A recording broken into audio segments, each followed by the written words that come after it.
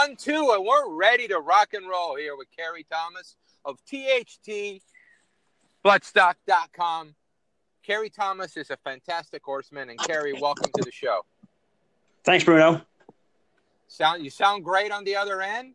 As people don't know, we've had a few issues on getting this together, but hey, you're here. That's all that matters.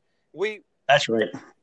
I wanted to talk to you. First of all, I've had a chance to sit with you and your partner, Pete Denk, at the sales and at the races. And I really respect what you guys do because you are horsemen. And I respect horsemen who can look at a horse and can tell you something other than the regular speed figure, speed bias. Oh, this horse looks good, jockey, trainer. So I know you've done a lot of work out in the wild with horses. In a quick synopsis, what is the one thing that you learned in the wild that makes you so successful looking at horses at the racetrack? Well, interestingly enough, that I even giving seminars and lectures, this is the one thing that does come up. And the most poignant thing out of the many myriad of things I've learned over 20 years of field research is that, Mother Nature conceals her leadership in so many ways. And, when you're watching these horses in the wild, and I spent a lot of time, many, many years studying the predator-prey interactions and how the environment affects that, how the tendencies affect survival and behavioral genetics and all those things. But in the end, leadership is important, and how Mother Nature conceals her leadership in plain sight by the herd dynamic hierarchy. And the higher the horse is on the herd dynamic scale, the more purposeful their motion is. And that means that they're not as reactive to environmental stresses physically. Do you have an example that you can that we can kind of talk? Yeah, I'll give you an example. I'll give you a good example that I like to use, and I'll give it to you from the wild standpoint. If you're a mountain lion and you're looking out over this herd of horses, okay, what do you focus on? You focus on what you see, what brings attention to themselves, and that's the infirm horses, the young, and the horses that are mid-level to low on the totem pole, physically trying to get themselves, through the herd or pushing other horses around and things like that. And very often those are the horses, like the loudest kid on the playground sometimes has the most things to hide, the most insecurities. And the higher level horses, you just don't see them. More often than not in nature, they don't do anything that's going to bring in attention to themselves until it's time to do so. And, that translates, that's a natural thing in the herd dynamics that translates to horses in every discipline, every breed. It's a natural herd dynamic trait. Now, that's not to say that horses aren't expressive, and of course they are. There's a difference in the inflection of the expression, whether it's purposeful. I mean, Zenyatta pawed the ground. That was an expression. But she didn't do it out of fear and anxiety of getting her butt beat. She was asserting herself. There's a difference in that inflection. And the horse language in that way it's a big jigsaw puzzle, and it's a fascinating study. Now, how do you take that? Now, I think we've captivated people right now. They're going like, well, wait a minute. The quiet ones are the ones that I need to be watching. Is that what you're saying? Well, the quiet ones you don't want to overlook. I can tell you that much. That's for sure. You go to the paddock and you're sitting there looking at horses, and you got the horse that's standing on its hind legs. You got the one that's over there and he's bringing attention to himself because he's on his toes. And then you get the one in the corner that's just walking in circles, real quiet, head down. That's the one you want to look at from a physical standpoint. From a herd dynamic standpoint, right, certainly. But of course, when it comes to racing, you have other factors involved. You have the physical conditioning, how athletic they are physically. But when you have, and those things can certainly override, especially in the shorter sprint races, that translates. It's more of a physical thing more often than not than it is a psychological thing. But the longer distance that a race is, the more power and impact the herd dynamic and the psychology is going to have on the environment and therefore the other horses in their field. Now, let me ask you this. What makes a racehorse successful? A successful racehorse is a horse really that has the perfect storm of a great physical talent combined with an elite psychological ability. And when we study horses and in the herd dynamic study, we were analyzing this herd dynamic profile is analyzing their natural tendencies, their traits, their characteristics, how they're handling stress, their sensory system, how efficient they are. Basically, you have two parts of a horse. You have the physical horse, and then you have the psychological horse. The psychological horse, just like any athlete, is what optimizes physical talent. And one thing we look for when we're looking at the horses at sales is, does this horse have the psychological tendencies and traits to optimize whatever physical talent it's going to have? Because you don't want the opposite to be true, to have a longevity and a successful racehorse. You certainly don't want to breed to that, in my opinion.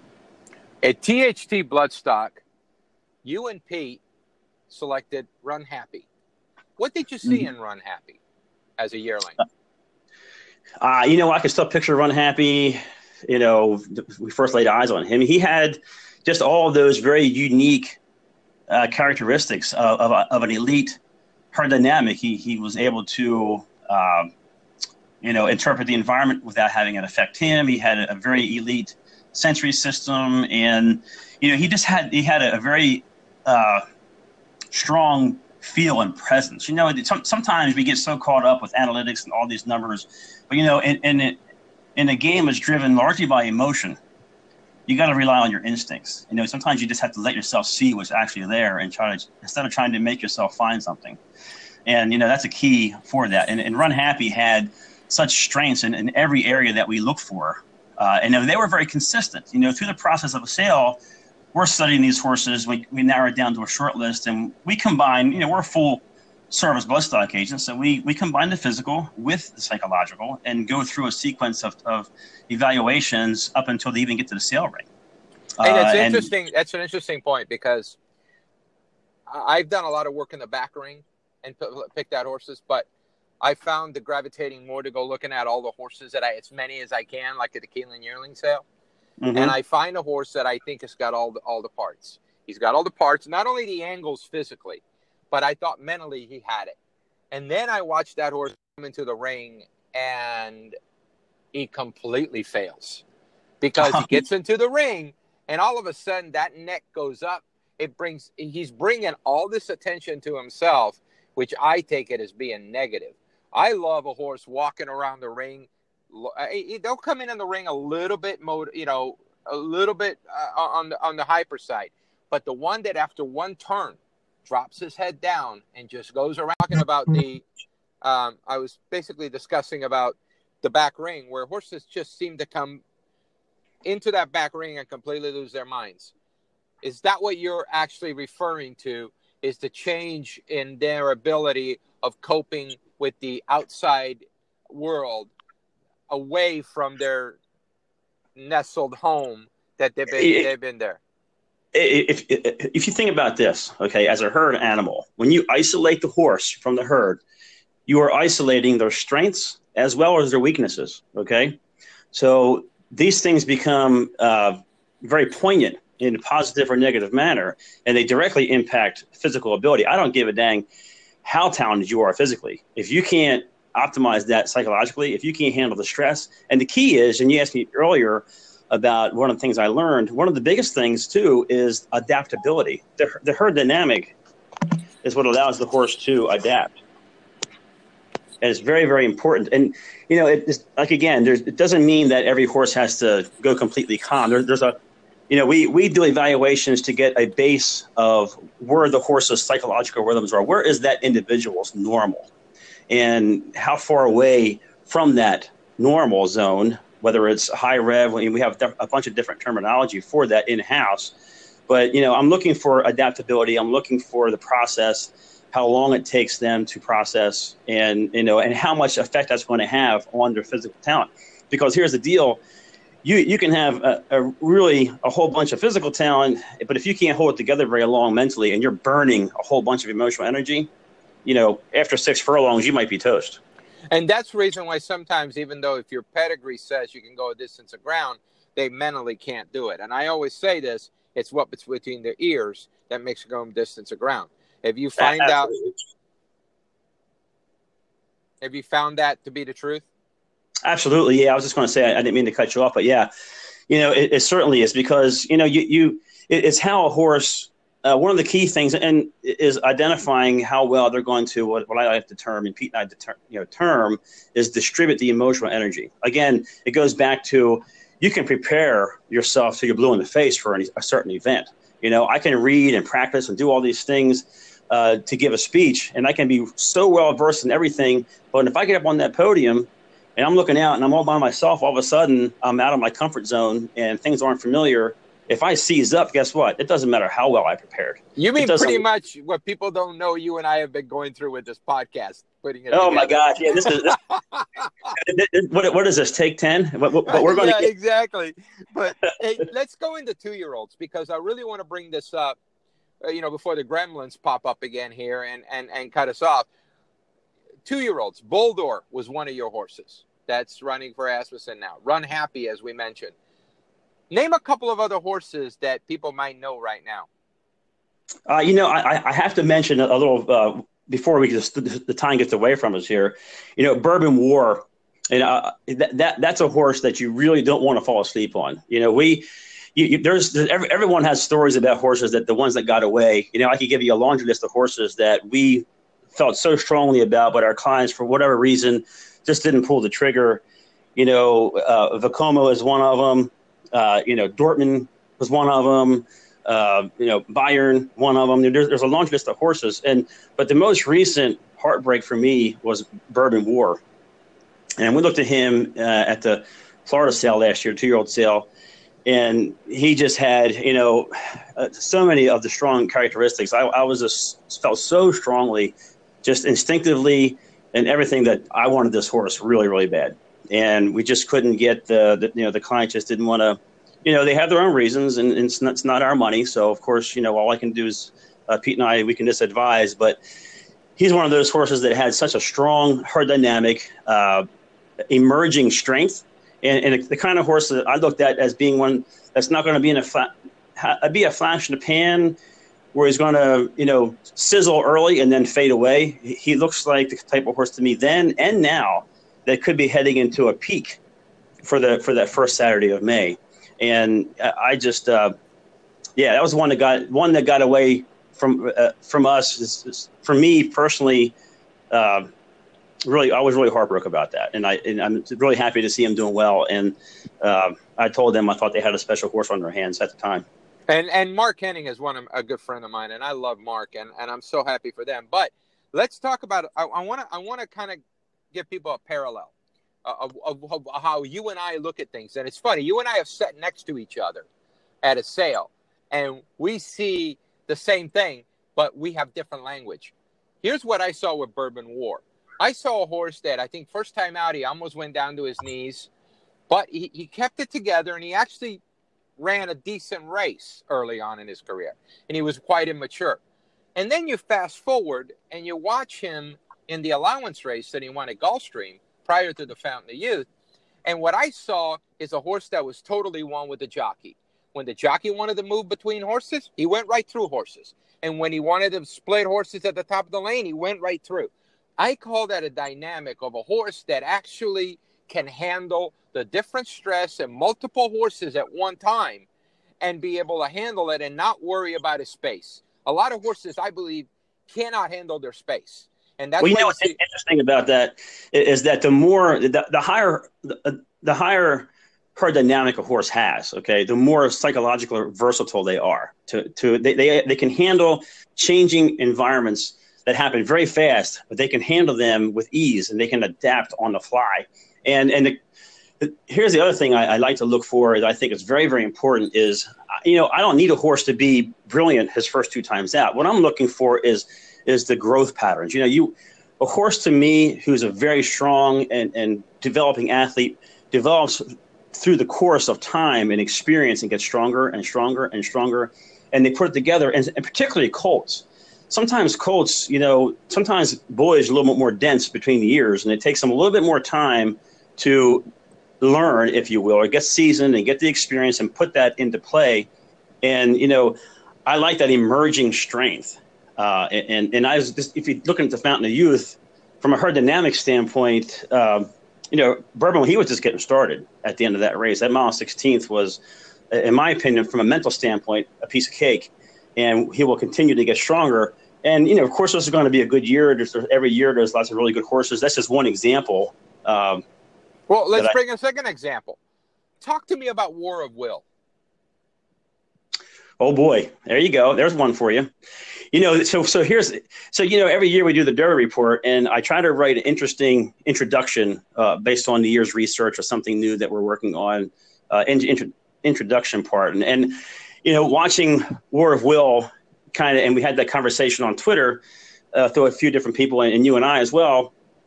But here's an example to me of how the strength of a herd dynamic can actually control physical pace and physical speed. So, the higher the herd dynamic, you can have a horse that's got a real high herd dynamic, but maybe not quite the turn of foot as the horse behind him. But if that horse behind him is deferring to him, he's going to slow down. Explain that real quick. What you mean by that. Well, I mean, a higher herd dynamic, if I'm an elite herd dynamic horse and I'm sensory sound in all my aspects, and I'm cruising through the environment and I'm controlling the environment, I'm also controlling things in that environment and the motion of other horses. And so you can be a real fast horse, and if you're within, a certain physical range where, I'm not talking about being 10, 20 feet wide and that kind of thing where you're not really in that zone. But if you're within that circle, you're within that herd dynamic area parameter, you're going to be affected by that. And you're not going to pass. Let me stop you right there. Country House made a move at War of Will, and mid-stretch he got it close enough to War of Will, and he lugged in. I went back to Ord in 2013. Risen Star.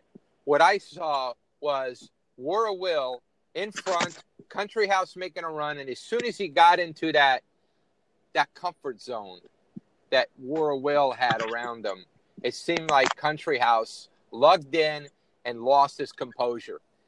Was that a herd dynamic, and what do you think of War of Will?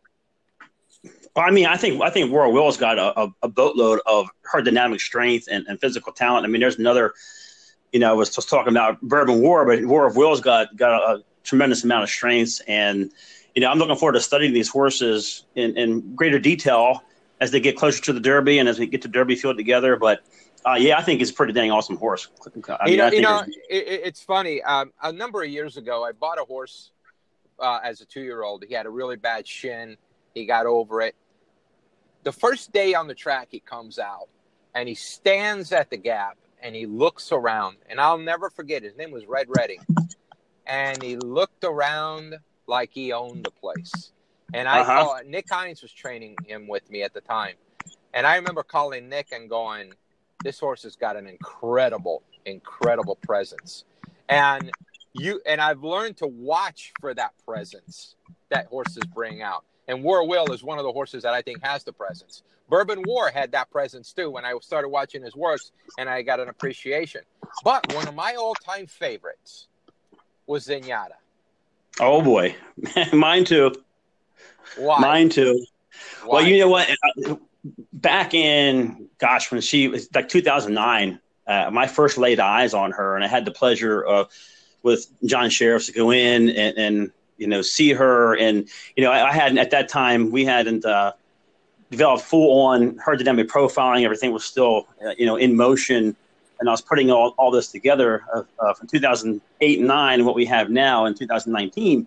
But, she has had so much of all these characteristics before I even had official names and slogans for them, for in-house terminology. But if you go back, one of the coolest things to me, one of the most poignant moments for me personally is when she won her first Apple Blossom.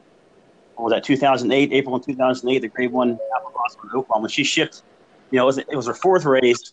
She's in there, with Ginger Punch and Brownie Points, I think. If you watch that, when she's coming home and you want to see something really interesting, watch this wave of emotional energy affect those two horses in front of her when she's coming down on the back. And that's, to me, that was kind of a turning point, that the emerging herd dynamic strength was blending itself with her physical talent, and all coming together with seasoning and maturity.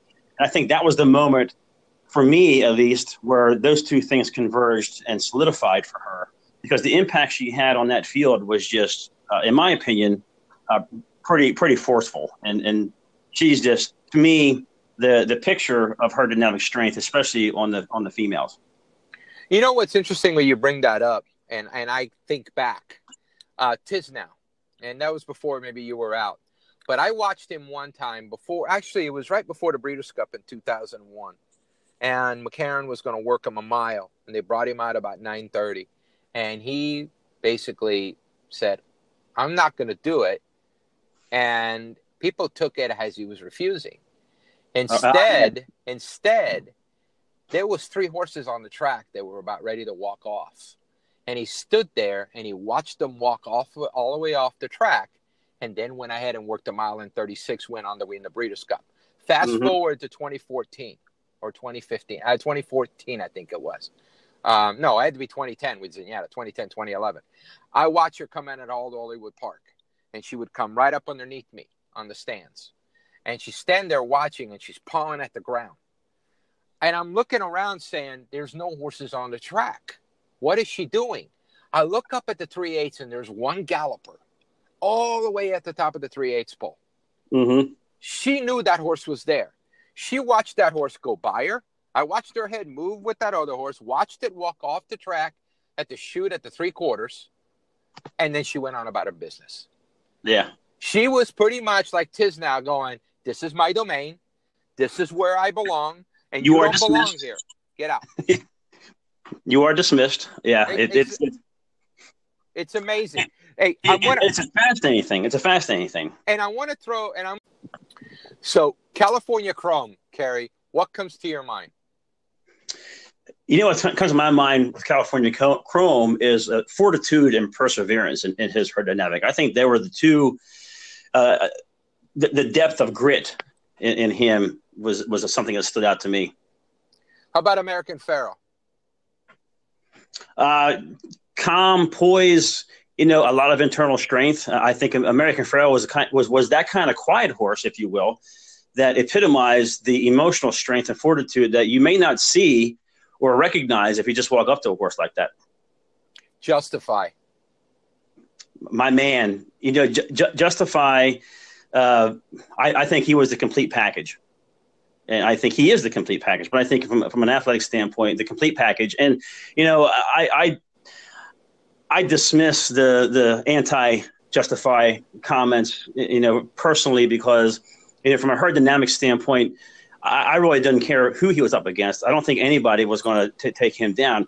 And I think one thing that needs to always be remembered is that, in a horse's world, they don't have to beat another horse by 50 lengths to be dominant. As long as they control the space and control the motion and can hold off horses and really impact the environment and have horses slow down or not want to challenge them, it doesn't matter to me if they win by a nose or, by a body length or 10 lengths or whatever. If they're controlling that motion, they're controlling those horses, to me, they're superior athletes. What really became apparent to me is when I watched him gallop after the Derby. And I watched him gallop, and I thought he was not only a fantastic horse from an athletic standpoint, but his mental. Right. It was phenomenal. And the Preakness proved it to me. When Mike Smith is at the wire and his elbows are tucked in, he's not driving. And if you see pictures of Justify at the wire, you see all the other riders with their arms fully extended driving those horses.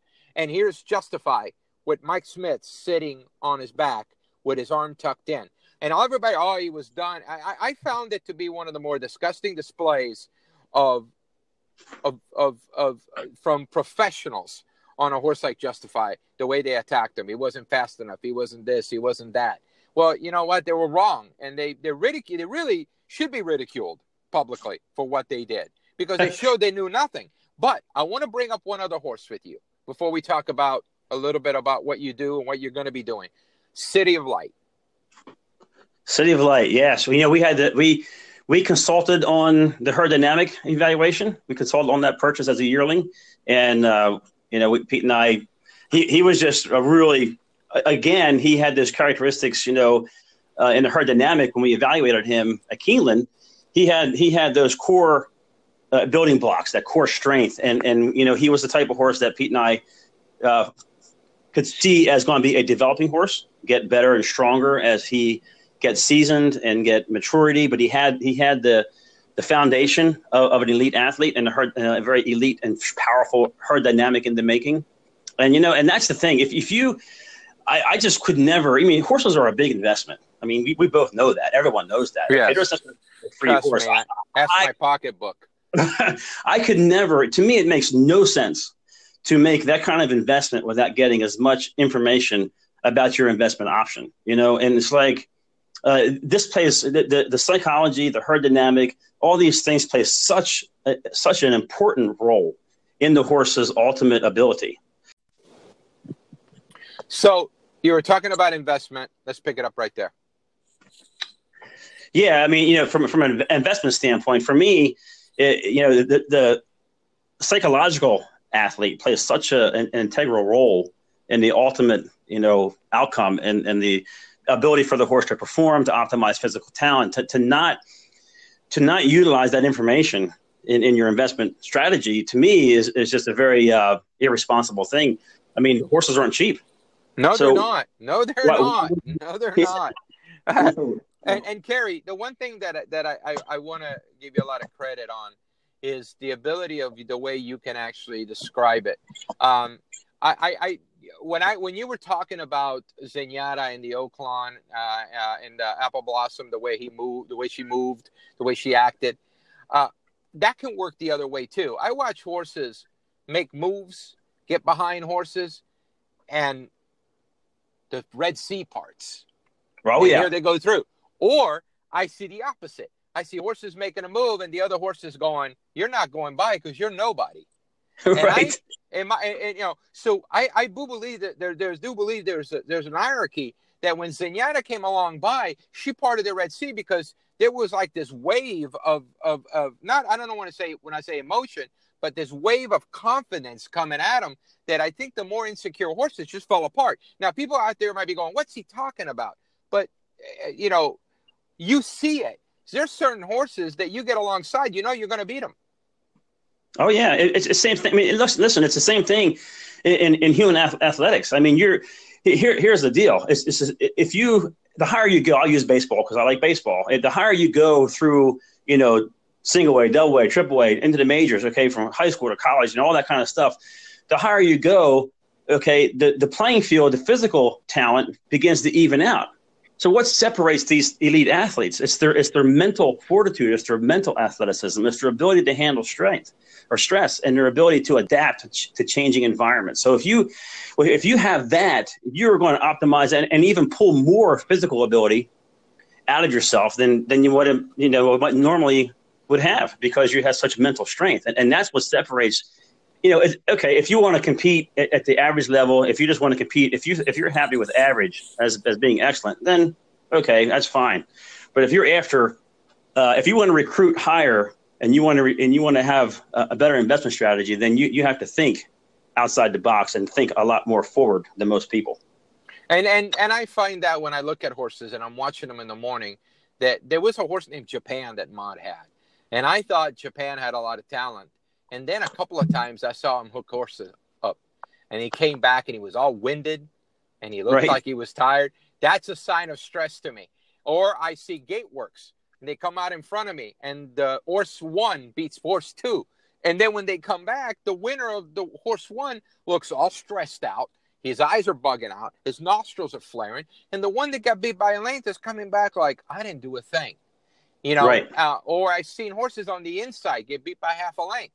But their left ear is up. They're well poised physically, mentally. Their space was not affected by the other horse. And all of a sudden, on the gallop out, they show more strength. They show more gallop out. They do everything right, and they pull up, and they're bouncing back like they just didn't do anything. While the other horse that finished in front, everybody's like, well, that horse won the drill. And I'm like, no, the other one did, because he's actually the one that did it easier, and his space wasn't affected.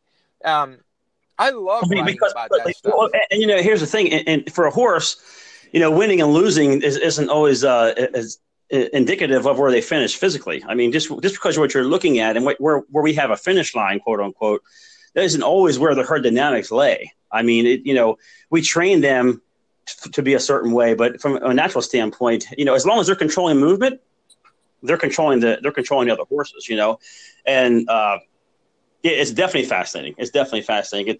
I also believe in one thing. We're talking about conformation. I also believe that horses are very much like ADD patients or ADHD affected people, that they have to focus so much on being able to focus on their task that it wears them out. I think some horses with conformational issues that they have to work so hard to be able to put their legs down instinctively correct, because I feel that in a predator-prey world, if they don't put their feet down correctly and they fall down, they're subject to be... You could be food. You could be food. So when I see horses that are not conformed correctly, they're bad movers, and that's why I note it. It takes them so much of their mental ability to hit that ground right and use the best of their speed for a short amount of time until their brain basically breaks down and says, I can't do this anymore. My late father used to have a saying when he was coaching baseball, and he would tell us to be loose as a dish rag, boy, be loose like a dish rag.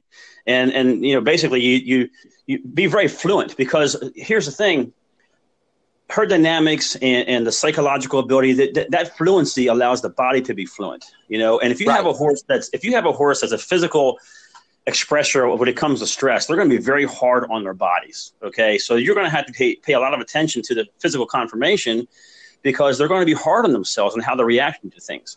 You can get away with more things physically if you have a more sound mind. So there's where you can find some value in some horses that may be overlooked, because if they have a real good psychological foundation and they're not putting extra stress on their bodies, well, then you can get away with more things, in my opinion.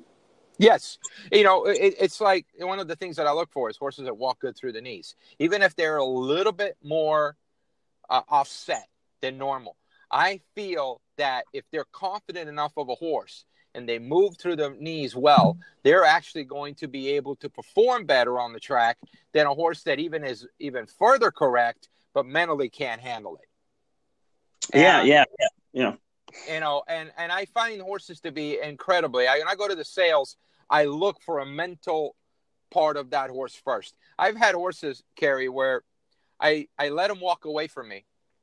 They're cool and everything. I walk around them. They walk away from me. And I change my stance. I get down on a knee, or I even take my jacket off, or I do something to change my stance. And I've had horses turn around and go straight up in the air like, who's this? I didn't see this guy here before. They forget by the time they walk away from you to the time they turn around and they look at you and they go, well, wait a minute, what's that?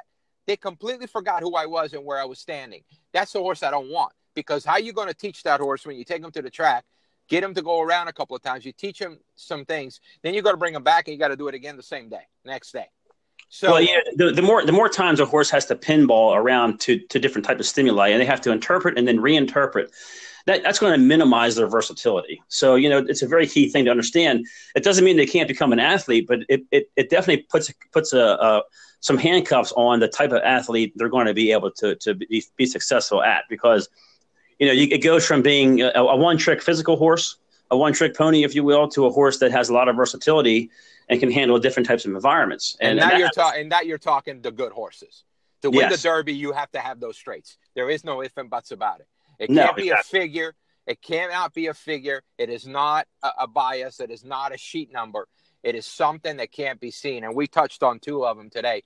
Now, Hidden Scroll, you probably haven't seen. This is my take on Hidden Scroll. He's got a lot of ability, but his sensory perception of what's going on out there is not quite what it should be right now. That's just my 2 points on what I've seen. I don't know if you've had any experience, and I look forward to seeing your report, when you come out for some of the other major races. Tell us where we can find the THD Bloodstock report. Tell us a little bit about where they can find it and how they can buy it. Well, the Derby report, you can find the old reports by going to our website, thtbloodstock.com. And you can also go there and go to our blog. I put some research papers up. You can go down through the blog section and check that out if you want to learn more. And I highly recommend the 2018 Kentucky Derby introduction, the introduction piece to the Derby, because I wrote what I feel is a very important piece that I put out last year on that. And that's on our website. In the toolbar, you'll see a section called Big Race Analysis, and you can drop that down. You'll get the PDFs. And then when the Derby comes out, the Derby report, we try to get out not long after the draw, and it's offered through Brisnet. We've been partnered with them for quite a while. So Brisnet will have it again this year for us, and that's where it'll be. You know what, Kerry? I could go on talking to you all day long. You know what? Hey, you can also find Pete and I both on Twitter as well. Oh yeah, that's right. Why don't you give them your quick where they can find you? I'm at Thomas Herding, one word, and Pete is at Pete Denk. And I'll leave you with this. About 4 or 5 years ago, you and I were sitting at the 2-year-old training sale, and we're watching this 2-year-old colt with the pony heading out, and it looks like it's a tug of war. It looks like two puppies playing with each other. And you looked up at me and you go, I hate that. Tell just quick synopsis. How does ponies affect racehorses in the afternoon, or even at the 2-year-old training sales? Well, they certainly can, because those some of those ponies have a herd dynamic as well. I mean, they're horses. So if you have some of the greatest assets to a thoroughbred in training is a really good pony. There's certain things a horse can teach a horse that we can't. They can also wear them out a little bit. If they're a high level horse and they have a young thoroughbred who's not quite up to snuff, he might let him know about it. He can cause a lot of internal stress and anxiety, and possibly sap away the emotional energy of your athlete. So you definitely don't want that. But herd dynamics play a role in every single part of a horse's life. It is who they are. It's how they live. And they don't turn these things off and on. This is 24 hours a day, 7 days a week. This is the horse nature, and these things happen, and they have an effect on every single part of their lives. To not apply this and to not consider this in your evaluations, in your purchases, in your handicapping, you're missing a big component. How about blinkers? We could do a whole other show on blinkers. Let's do that without all the gremlins and the issues. Let's do that. We'll get them to come back. I have a lot of different opinions on equipment. As a matter of fact, in last year's, like I mentioned, the 2018 Derby report, introduction to that, I talk a little bit about equipment in that introduction. So, but we can expand upon that greatly, because I have some strong opinions about that. Yeah, let's have some fun next time. Hopefully, we won't have the many gremlins, on this thing. I think we're on take 15. But you're awesome. I love you, brother. And I really look forward to doing this again with you. I appreciate the opportunity, Bruno, and just sincerely, we've been a lot of things going on with family, and then I've been very much spending my time and focus on taking care of some family health issues and being here for that. So things are going pretty well. We're starting to turn some pages here, and looking forward to focusing and, scheduling the sales. And, if anybody's interested in that, they can contact us, contact Pete, and we'll go from there. God bless the Thomas family. You're an awesome person, Kerry. I enjoy talking to you, and we'll talk soon. Folks, I hope you've enjoyed this with Kerry Thomas. I have, even despite all the technical issues we had that you won't know anything about. But I hope you've enjoyed this, and we will talk to you on Friday, where we're going to talk about Bullet Works.